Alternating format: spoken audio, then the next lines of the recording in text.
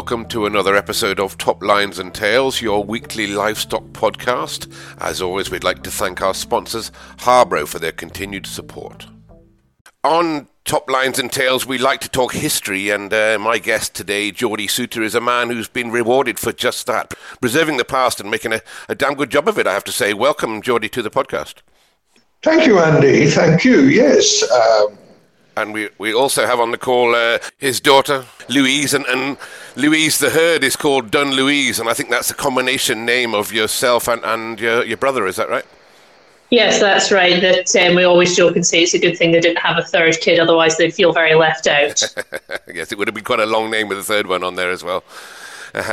And so you guys, for those that don't know of the Dun Louise herd and yourself there, you breed traditional Angus, and that's native Angus, should I say. And what was it that made you consider that the traditional native Angus needed that helping hand that you got started with? Well, I had started my career working with a local auction mart, and after several other sort of forays, when we decided to move from commercial cattle into pedigrees, I was not enamored with the cattle. They bore no resemblance to the cattle of my youth. So we bought the first one, I think, in Carlisle in 1995. And the more we did it, the more we liked what we were doing. And we liked the cattle, so it became a mission, a passion, if you like, to gather up all the remaining cow families. Bob Anderson, who was Aberdeen Angus Breed Secretary at the time, was very helpful, furnished us with the names of people who had old cows, and they were generally very old cows, and mainly in calf to non-native bulls. So, we gathered them up, and now we have nothing on the farm but native cattle. And we have all the cow families that are left in existence now gathered up. We'll go through those cow families in a second, because I think a lot of our Angus breeders on here, which we have a big following on, will be interested in hearing which those families are. But with regards to these animals, did you realise you were finding a gap in the market here, or was it just you just do it for the sake of preservation? Well, it wasn't really preservation. Initially, it wasn't. It was all about, we liked the calibre of the cattle, the size of them, and a lot of their abilities were very obvious from the outset. So, as I say, it became very much a passion to gather them up and just basically see what we could do with them. Okay. And again, for our listeners, you can briefly, and this might not be a brief explanation, but give us an idea what the differences are or were between the native Angus and what we consider as an Angus maybe in Scotland, and what they consider as an Angus in the USA. So just give us a quick précis of sort of what the native Angus differences are.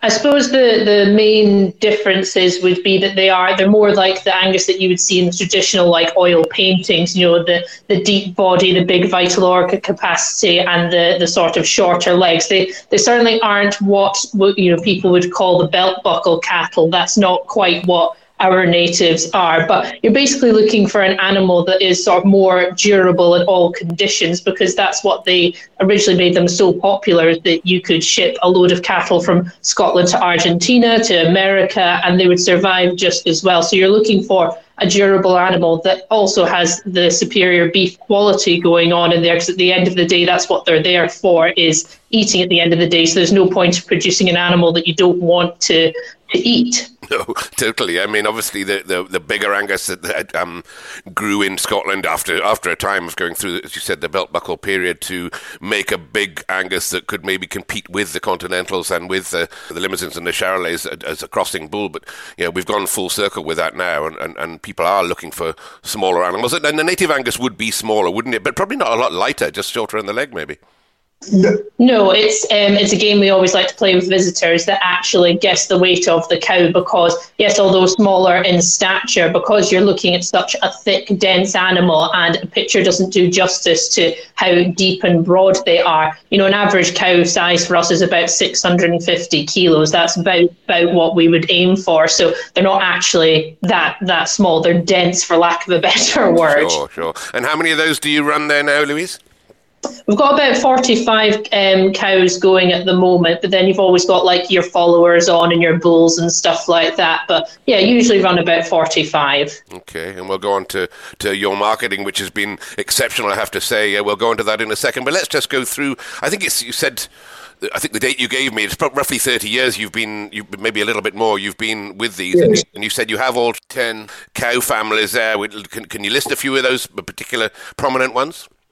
Well, the Cherry Blossoms, the Gypsies, the Joanna Ericas, the Ericas, obviously the Gypsies are the best known worldwide because by and large, if anybody overseas knows a UK bred bull, they will know Dunluise Gypsy Earl because he has enjoyed phenomenal success all over the world. 3 times the Pathfinder sire in America, and there's never been another UK bull, a Pathfinder sire, never. We'll go on to maybe a little bit more about Gypsy Earl. As you said, he is famous, and you're right, everybody's heard of him. But particularly your market, it seems to be overseas. I know you'll have a UK market, but overseas and all over the world, but especially in the USA, isn't it? That's a big hunting ground or a big target ground for you. Yes, it is. But it's South America, because of its extensive farming operations, and we have customers in Uruguay who've bought from us on several occasions embryos, and I said to the chap, why, you come back and keep buying embryos from us? And he said, oh, well, we can get these cattle to finish to our specification at 2 years old with a quality finish, marbling, and 12 mil of back fat. We cannot do that on grass with the other Angus. The other Angus, yeah. And the other Angus is, I suppose, that we should look at a little bit. I mean, in Argentina, generally would have preserved the Angus a little bit better than, or the original Angus a little bit better than the Americans did, who sort of bred everything in them to make them tall again. I'm talking to Tony Cato in a couple of weeks, and a big name in the Angus over in Argentina and South America. But the Argentinians generally in the South America would have kept a little bit more shape and finesse in their cattle rather than the big ones. Would I be right?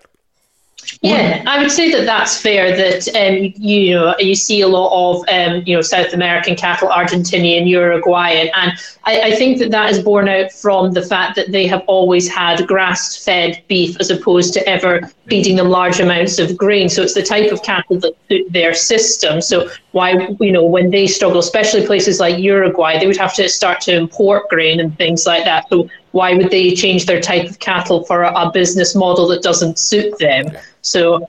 Okay, I get that, but I suppose it begs the question a little bit that don't they have any of those original strains of Angus left themselves rather than having to restock, or are you working with, do they have native Angus down there and you're just adding to that? They have a very much native type Angus. Most of them don't register many of their cattle. They're as pure can be, and if you see 600 heifers in a lot, Andy, they're a sight to see. They're peas in a pod. They're magnificent. The heads, the bodies, all of that. So they do have very, very traditional cattle, but they do what they call opening their bloodlines. They'll bring in something from likes of ourselves and they'll put it over a fair selection of their own cattle. Okay, that sounds fair. But we go on to the USA that I just mentioned, and one of our previous guests and a mutual acquaintance, Tom Burke, and Tom conducted a sale for you, I believe. He tells me he sold in every country, and I know he conducted it or part of a sale for you as well. But Tom would be the first to admit that the General Angus in America isn't really pure at all, is it? I get into trouble for saying these things, Andy. You could say that, I can't. But no, they would have a more openness as to what they refer to as behind the barn breeding. Okay, and behind the barn breeding would mean they would introduce other breeds into their pedigree there, and be allowed to do that, or would they do that in a chivalrous way, or would they? It was generally accepted that you could put a 3/4 animal and give it a pedigree. Is that right? Well, they're what they call short pedigree cattle. To be fair, they did it for all the right reasons in their book, because they had vast quantities of grain, which at that juncture, there weren't biodigesters and power plants and that. All they could do was feed it to animals. So they made the Angus able to eat more grain, if you like. So the idea that was to, by dint of doing those things, the law of unintended consequences, you get things that you really didn't bargain for, Yes, okay. We'll carry on down this theme. I don't think we're upsetting too many people yet, anyway. And I'm doing a bit of work with Tom and Dr. Bob Hoke as well on some of the original imports of Angus into the USA, and going back 150 years or so when the Angus first arrived there. And can some of these still be traced back? Are there people that have preserved these over the years, or is just about everybody forgotten the traditional Angus and gone with a new type? Certainly, there's nobody that's come forward to us and said in America that they have natives that have not come from us, kind of thing. That it doesn't seem to be that these are everybody converted or they went out of the game. But certainly, for as long as I can think, nobody's ever come forward and said that they think they have natives, because again, slightly easier to prove if they've registered cattle. Yes. No, I think there are some. The White Plantation in Maryland have kept traditional. There are other people that follow the philosophy, but not necessarily keeping them pure natives. Not gone into it with a passion that you've done yourself, and as I said, you have done a brilliant job in preserving these and picking up all these families. And then in the UK, the native Angus has gained a status of its own, hasn't it? When did that come about? Oh yes, that came about 2001. Ron McCarthy was the late Ron McCarthy, our CEO at the time, and I'd been lobbying to get something done to recognise them. So there was a meeting in Perth with Ian Gill and a lady, Rosemary Mansbridge from the RBST, and myself and Rod. And that was when we got this designation of Native Angus to certify the cattle that could go back to the very start with no imported bloodlines. So that was 2000. That's fully 20 years ago since we did that.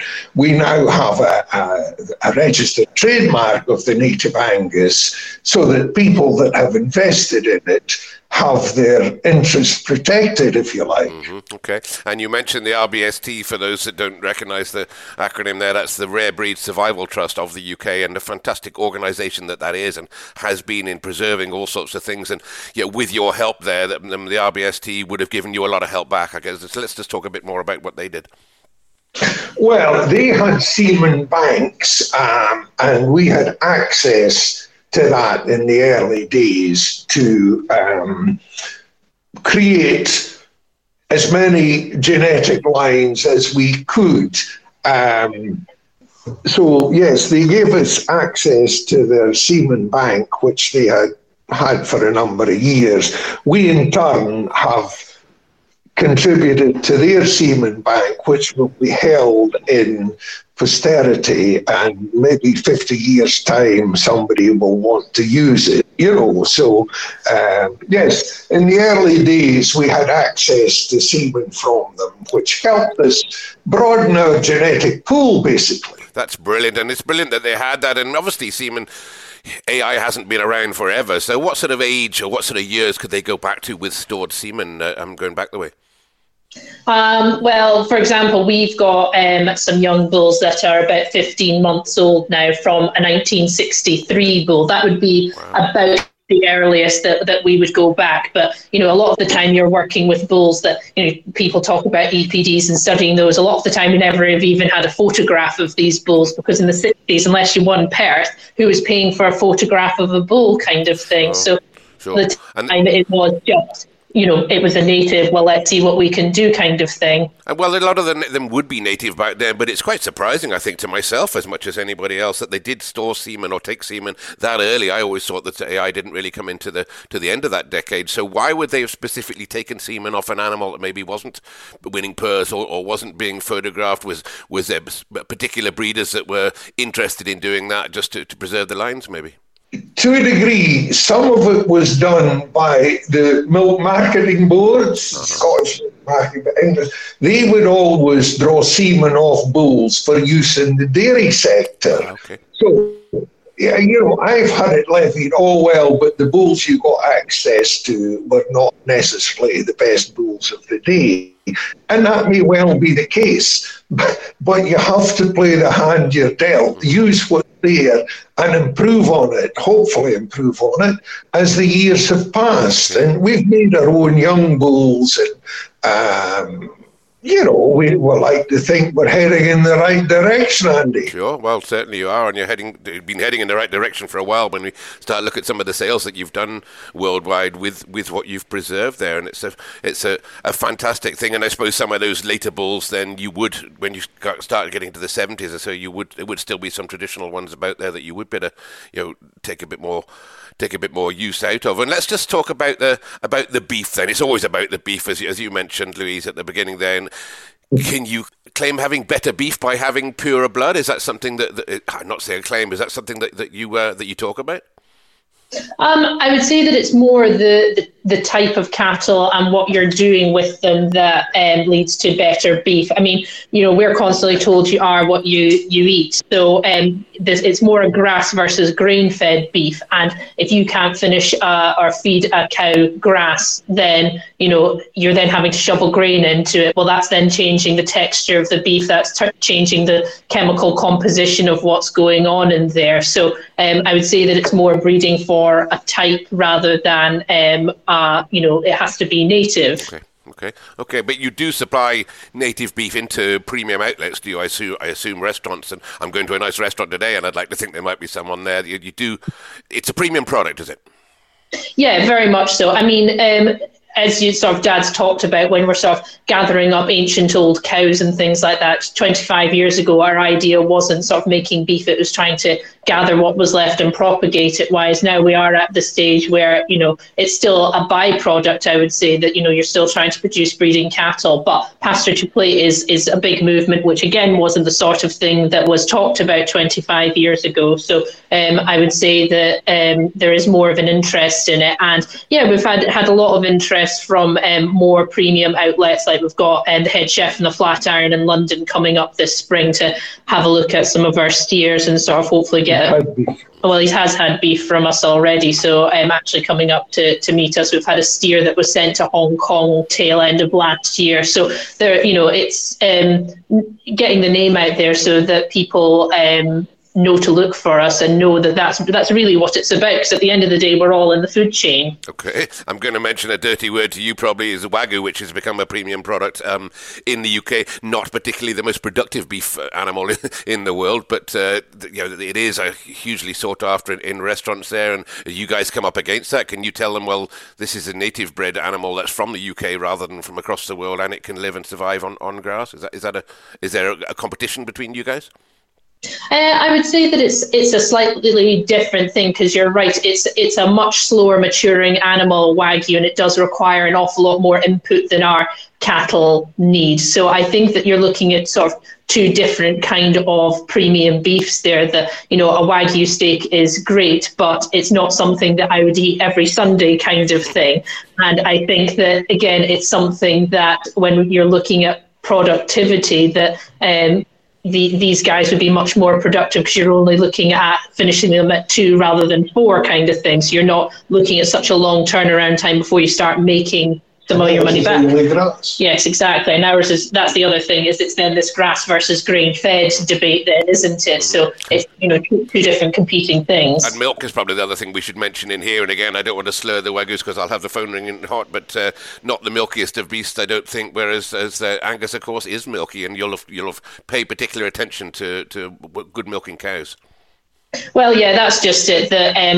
Again, as much as like a bull needs to be fertile and a steer needs to produce good beef, a mum's job is that she's got to be a good milker and she's got to be a good calver. She's got to sort of have a calf with good amount of vigour, because who wants to be faffing with a 60-kilo calf trying to coax it to drink, 2 or 3 times a day? The manpower that is required for that. And I think it's something that farmers don't give themselves enough pounds per hour kind of thing. The amount of time that you would spend faffing with things like that, actually in the long run, is that worth your time? Whereas if you can breed a calf that has a lot more vigour to it, you come out, it's there, it's already up and drinking, all you do is you dip its navel in iodine and then you go about your day. Yeah, absolutely. Of course, labour is a hugely expensive resource now, and yes, easy care is the name of the game. But easy care with something that you can sell and a high premium there, sounds like you've got a bit of a win-win going on. Yeah, well, that's the hope anyway, isn't it? Let's just look at the bulls then. You mentioned Gypsy Earl. We'll have a bit more of a chat about him. And I believe Gypsy Earl would have sold more semen than any other bull in the breed. Would that be right? I would have thought by a country mile, but I really don't, I don't know that for a fact. Okay. But he sold vast quantities, if you like. He was by a bull called Better of Classlochy, I think I'm right in saying, who was sold in 1979. Fortunate enough to get semen from him, I guess, and he was out of a down by Rambler of Newcroft. So there's some very top animals round about that time. I think Better was probably a game changer of his time, but around about that time, well sought after bulls. Well, Gypsy Earl's grandmother was also sired by Better of Classlochy. That was one of his virtues. He pumped them out. The way he was the way he made them. If you put him to 10, 9 out of 10, he would stamp with a real square frame, the broad head. He really could type the cattle. And to us, that's more important than numbers, is the consistency of breeding.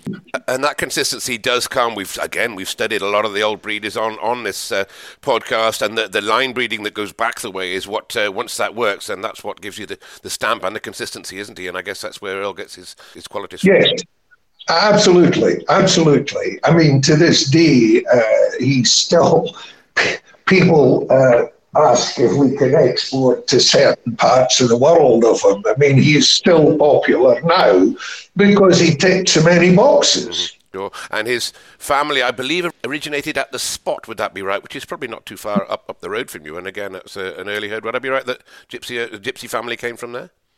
It came from the Spot at the top of Glen Prosen. The White family, who were in it until maybe 10, 15 years ago from the 1800s. And that's where he came from. Mr. Burke now has a head of a bull, Rover of Powrie, which we acquired on his behalf from the White family about 20 years ago. He spied it on a visit here. And of course, it had to end up in the Hall of Fame in Missouri. Okay, of course, the Hall of Fame, a brilliant thing. So that's if that's where it is, and that is a Hall of Fame, isn't it? When you're getting those old animals back in there. And if we move on to another family, Erica's getting mentioned regularly on Top Lines and Tails whenever we talk about Angus, really. And I think your Erica line started with Ejetta of Temple House. Would that be right? Yes, from Ayrshire. That's where it came. The Erica started at South Esk, but it was Sir George Macpherson Grant at Ballindalich that really put them on the map. And again, it went back to Hugh Watson, but South Esk was where Sir George got his first one, and he, as I say, he was the guy that put the Ericas on the map. Of course, the Kinnaird of South Esk, you're right. And she goes back to Emily 332, so right back in the beginning of the herd book. Yes, absolutely. And then you've bred her, I believe, to Evesund of Duplin, and again a massively influential bull of his time. Some would say one of the best Angus bulls that people have ever seen, and certainly won his fair share. And I assume did you get quite a bit of semen from him?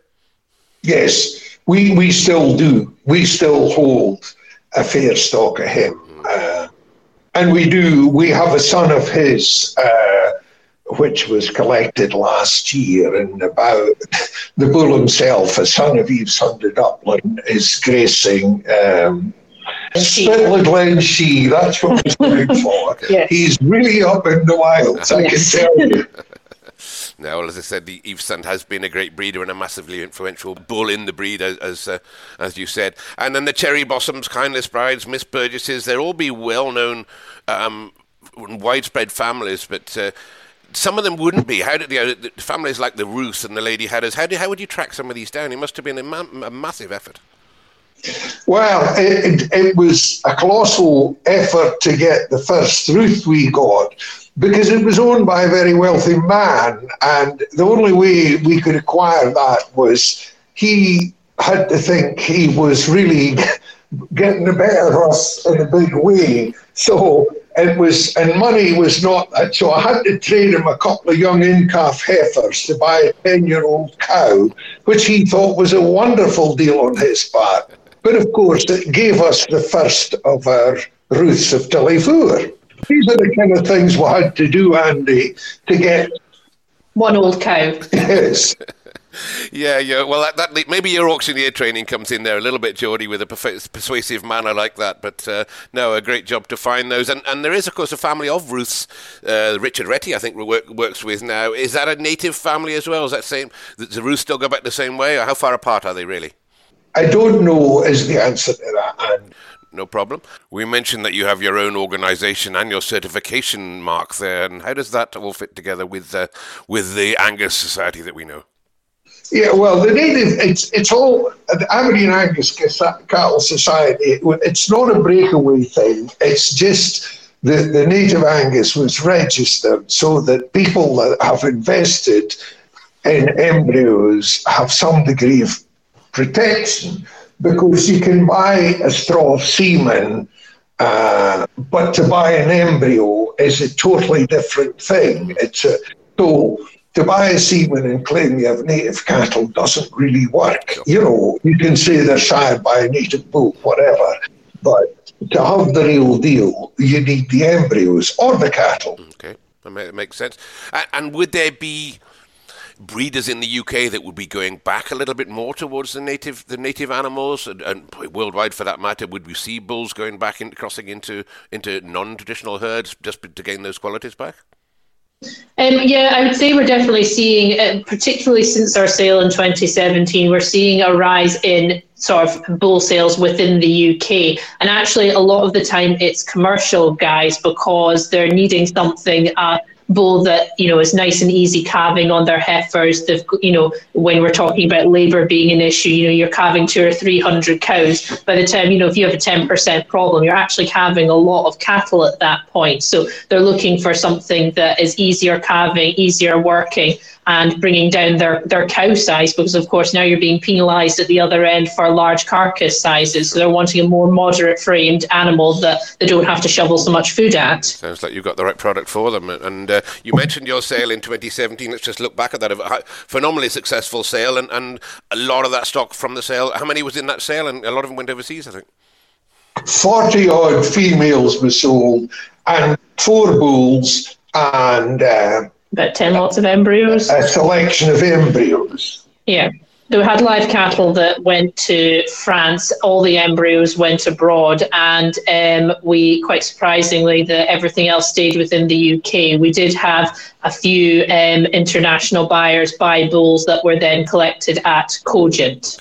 Okay. And so you said some of those went to the UK. Would they be new breeders setting up to follow the line that you've started, to follow the native Angus? Are there what sort of number of pure native herds do we see in the UK now? There are 1 or 2 Angus breeders who bought 1 or 2 heifers, shall we say, at our sale, and in the intervening years have now gone very much more towards the native end of the market. Yeah.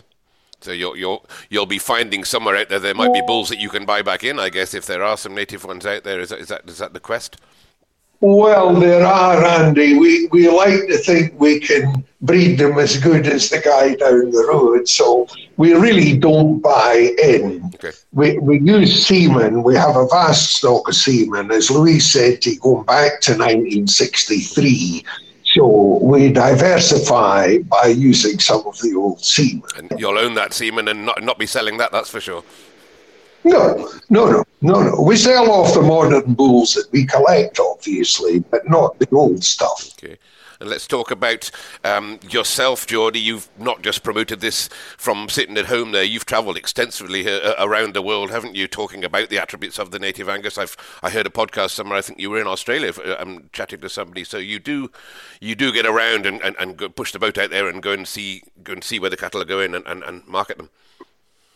Oh, yes. It's actually quite good to go and see just how they're performing. But as Louise said, it gives you some idea of what they're doing. The feedback is fairly immeasurable.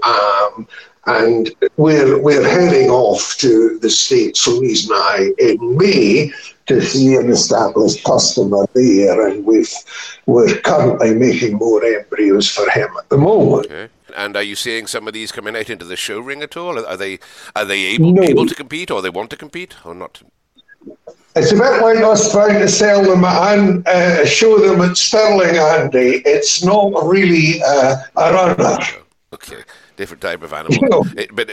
I suppose as the numbers are growing there must be a collection of you that probably could have a combined sale at some stage.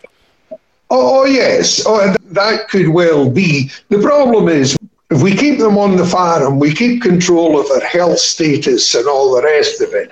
If we go to a show, you might bring home something you really didn't bargain on. Very true. I had that conversation with a Simmental breeder last week who said in Southern Ireland, when the only way is to sell the animals from home, because as soon as you take them to a market, then they're open to all the other diseases and things they can pick up, and then they have to go through the quarantine. So I totally get that. And yourself, I mentioned at the top of the show that you've been rewarded for your preserving history, and you've had the Geordie, the Queen's Award and an OBE. Congratulations. That's right. Yes. We actually... We're within a week of going to Buckingham Palace to meet the Queen when Boris shut us down with COVID. So it was a year, October. Yep. We went to Windsor Castle, and it was Princess Anne that did the deed, as it were. But it was a great occasion. I would have to say it was, yes, very nice. And Princess Anne, as Prince Charles as well, do take an interest in the earlier breeds, and Charles probably more so, I think, preserving these early lines and these early breeds. So, I mean, that was great that you got to meet her. And what did she got to say about that? Was she particularly keen? I met her before, actually. Julia said to me, she had a lot to say to you. And I said, yes. What did she say? I said, well, she said, oh, God, not you again. She has a good grasp of the thing. Really, I think Charles may be more into his Angus. But no, she was quite sort of interested in, as I say, we had met her prior to that. And she, yes. I'm hugely impressed with Princess Anne. She's very to the point and hardworking. Yes, hardworking lady. Absolutely. I've met her a few times as well, and she's not frightened to call a spade a spade. She's told me off a couple of times for various reasons I won't go into. But her grandmother, of course, the Queen Mother, was president of the society for a long, long time, although her cattle of later years probably went off on a tangent that Charles wouldn't be happy about, I guess. Well, that's right. I mean, they followed the trend. Everybody did, Andy. And there's a lot of reasons why they did. If you were going to be in the commercial game, that's what you had to do. Yeah. Okay. Okay, and I'll go slightly sideways on this one now. Is there a scope for other breeds to do the same? I know the Line 1 Herefords sort of gone back to their particular roots, and they've ended up being at loggerheads with a lot of the pole guys because of that, I think, and you would have had that level of resistance too, I'm sure. But are there other breeds looking to do the same thing, get their original genes back? Well, I think you mentioned the Herefords. I think without a shadow of a doubt, there. I looked at native Herefords 20-odd years ago as well, and I was very impressed with some of the cattle I saw. A lot of them less so, and you could almost see why they did the things they did, because a lot of them had very sloppy udders and things like that, but tremendous temperaments, and you know, the original Hereford has a lot to offer, without a shadow of a doubt. Yeah. Certainly, and as I said, they did have a little bit of, and still are having a little bit of a dispute, I think, with the other type of Herefords, if you like. But I'd like to think that they're all starting to pull together in the same direction eventually, and that the original ones are helping the new ones rather than resisting with them. Yes, I think it's you know, this being at war, it's counterproductive. There's no upside to it, you know. So it's far better if everybody can be friends. As you said, as I intimated to you, you probably would have had some resistance within the breeders in the UK for going down a different route. But I mean, that's healthy as far as I'm concerned for the competition for them. Well, that's right. Oh yes, we certainly did. We had a display of native cattle in Calgary in 2009. Yeah. Which was kind of unique. We had half a dozen there, which had gone across to Wyoming as embryos, and then they were brought out in Montana. So we had a display of them in Calgary, and they were very well received, and a lot of attention, but I think our fellow countrymen were not so happy to see them there, you know. That's very diplomatic of you, Jody. And I mentioned other breeds. Of course, one of the breeds that's hot topic at the moment is the Shorthorns, and everybody wants a Shorthorn. They're going into numbers, but of course, a lot of those come back from Canada with short pedigrees, as you referred to. And are we seeing interest in the Shorthorns doing the same thing? And if not, why not? Well, I would like to see them doing it. I'm not sure how much of a genetic base they would have to start to do the same. There has to be, I would assume, some pure Shorthorns or whatever left. But yeah, I think it would be a good thing if they did. Whether they can physically do it now or not, I'm not sure, because I really don't know how many of the original population are left. No, that'd be very true, I suppose. And the Shorthorn halcyon days would probably be 20 years earlier than maybe the Angus days. So, yeah, some of those better genetics would also almost have started to drift away before the AI came in, let alone foot and mouth losing some of those families. But breeds like the South Devons and the Devons and what have you, a lot of these guys, I think the Devons claim to be pure anyway, don't they? But they've sort of stuck with what they had for a long period of time. And the Devons, again, Red Devons, fantastic breed of cattle. Oh, superb. There is an original population of the Lincoln Reds. Okay. And I mean, they're sound cattle as well. They're Shorthorn based, of course, aren't they?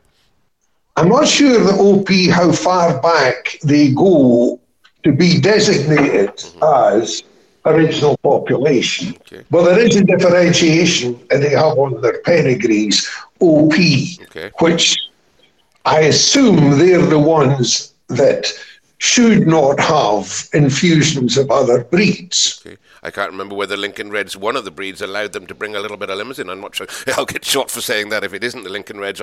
Maybe the South Devons or one of them did allow them to bring and controlled, which I think, if we look back at some of these breeds, and I'm going to get controversial here, that when they did need to change, people sort of changed them, as I said, behind the curtain rather than being open. And I remember Drew Adams saying to me from Newhouse that he sat on the council and said, well, to bring this Angus buck up, we should look at some of the traditional Friesians, which were a good breed back then before the Holstein came in. But it was never allowed to be done, and that's probably a shame, isn't it?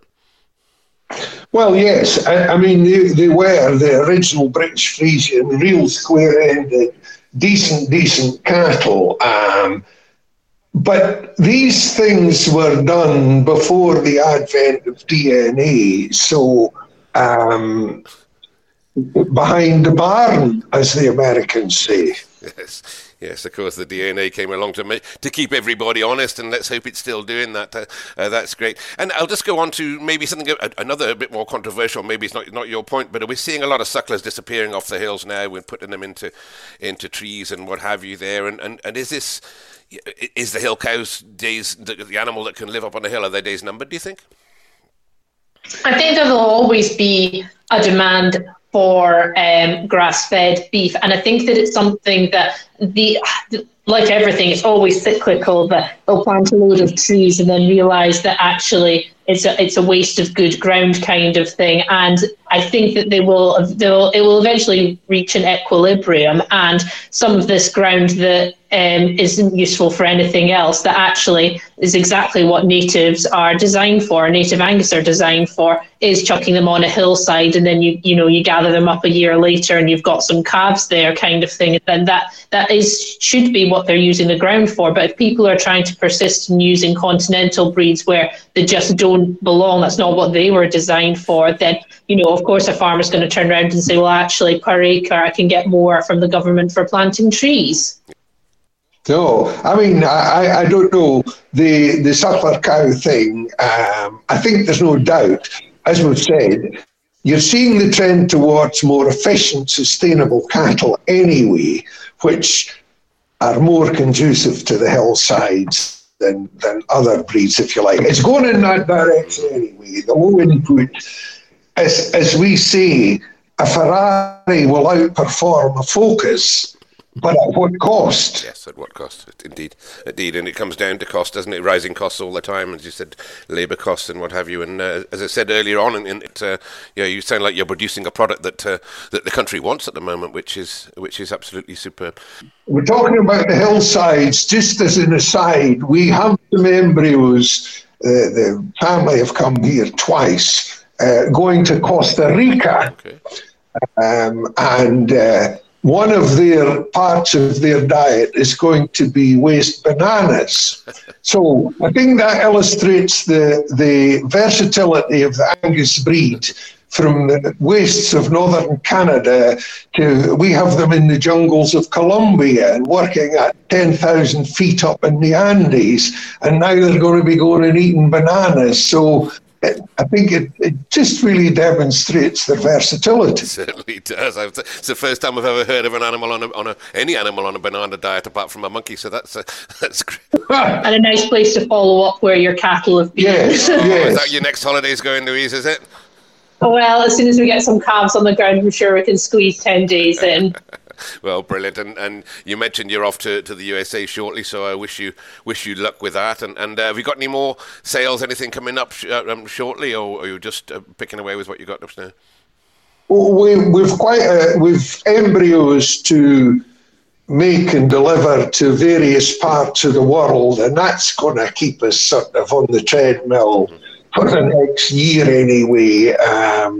And probably visit some of these places at the same time. But other than that, we're not doing another sale. Okay. That just leads to more family fallout, Andy. So we're not going to strain on ourselves. I heard that one the other day, and the chap got one heifer, and he said, we call it the divorce heifer, because if I dare sell that one, I'm going to get a divorce. So. I know exactly the sentiment attached to that, exactly. And we mentioned our friend Tom Burke, and I believe he's coming over to see you shortly. Oh, well, a lot will depend. We'll see him, because we will go to the Hall of Fame in May as part of our trip, but we'll see him anyway. Oh yes, Mr. Burke, he's very entertaining and once met, never forgotten. No, one of the most travelled men I've ever heard of. I think when he told me he'd done 300 flights in a year, I thought, how on earth does anybody do that? Oh, I know. He just... But he would want to do that. That's the other thing. Yes, why would you want he to? travels light, and the minute a sale's finished, a guy looks up and Burke's in his car and away down the road. He doesn't stay to have a post-mortem on the sale or anything. He snaps his bag shut and he's off. to the next destination. Brilliant, man. Yes, catching a bit of his time is a hard bit. I think he knows a lot of people. And I've enjoyed catching your time, both of you. I know you're busy. It's superb to talk to you. And I wish you every success, or more success, should I say, with the Dun Louise herd, and to both of you, to the whole family there. It's just a commendable effort that you've done. And Geordie, I'm glad you've been rewarded for that. Thank you. Thank you, Andy. Oh, that's excellent. It's very nice to speak to you. Cheers now, thanks. Thank you for listening to this week's episode of Top Lines and Tales. As always, we'd like to thank our sponsors, Harbro, and at this time of year when calving is fast approaching, it's highly recommended to move the cows onto the super suckler minerals at least 6 weeks before calving to get the cow and calf ready and to boost that most important colostrum quality. Look out Harbro on the internet or on social media, or contact your local representative for more information. And whilst you're on social media, don't forget to look at the Top Lines and Tales Facebook page, where you'll find photographs to back up this and other episodes.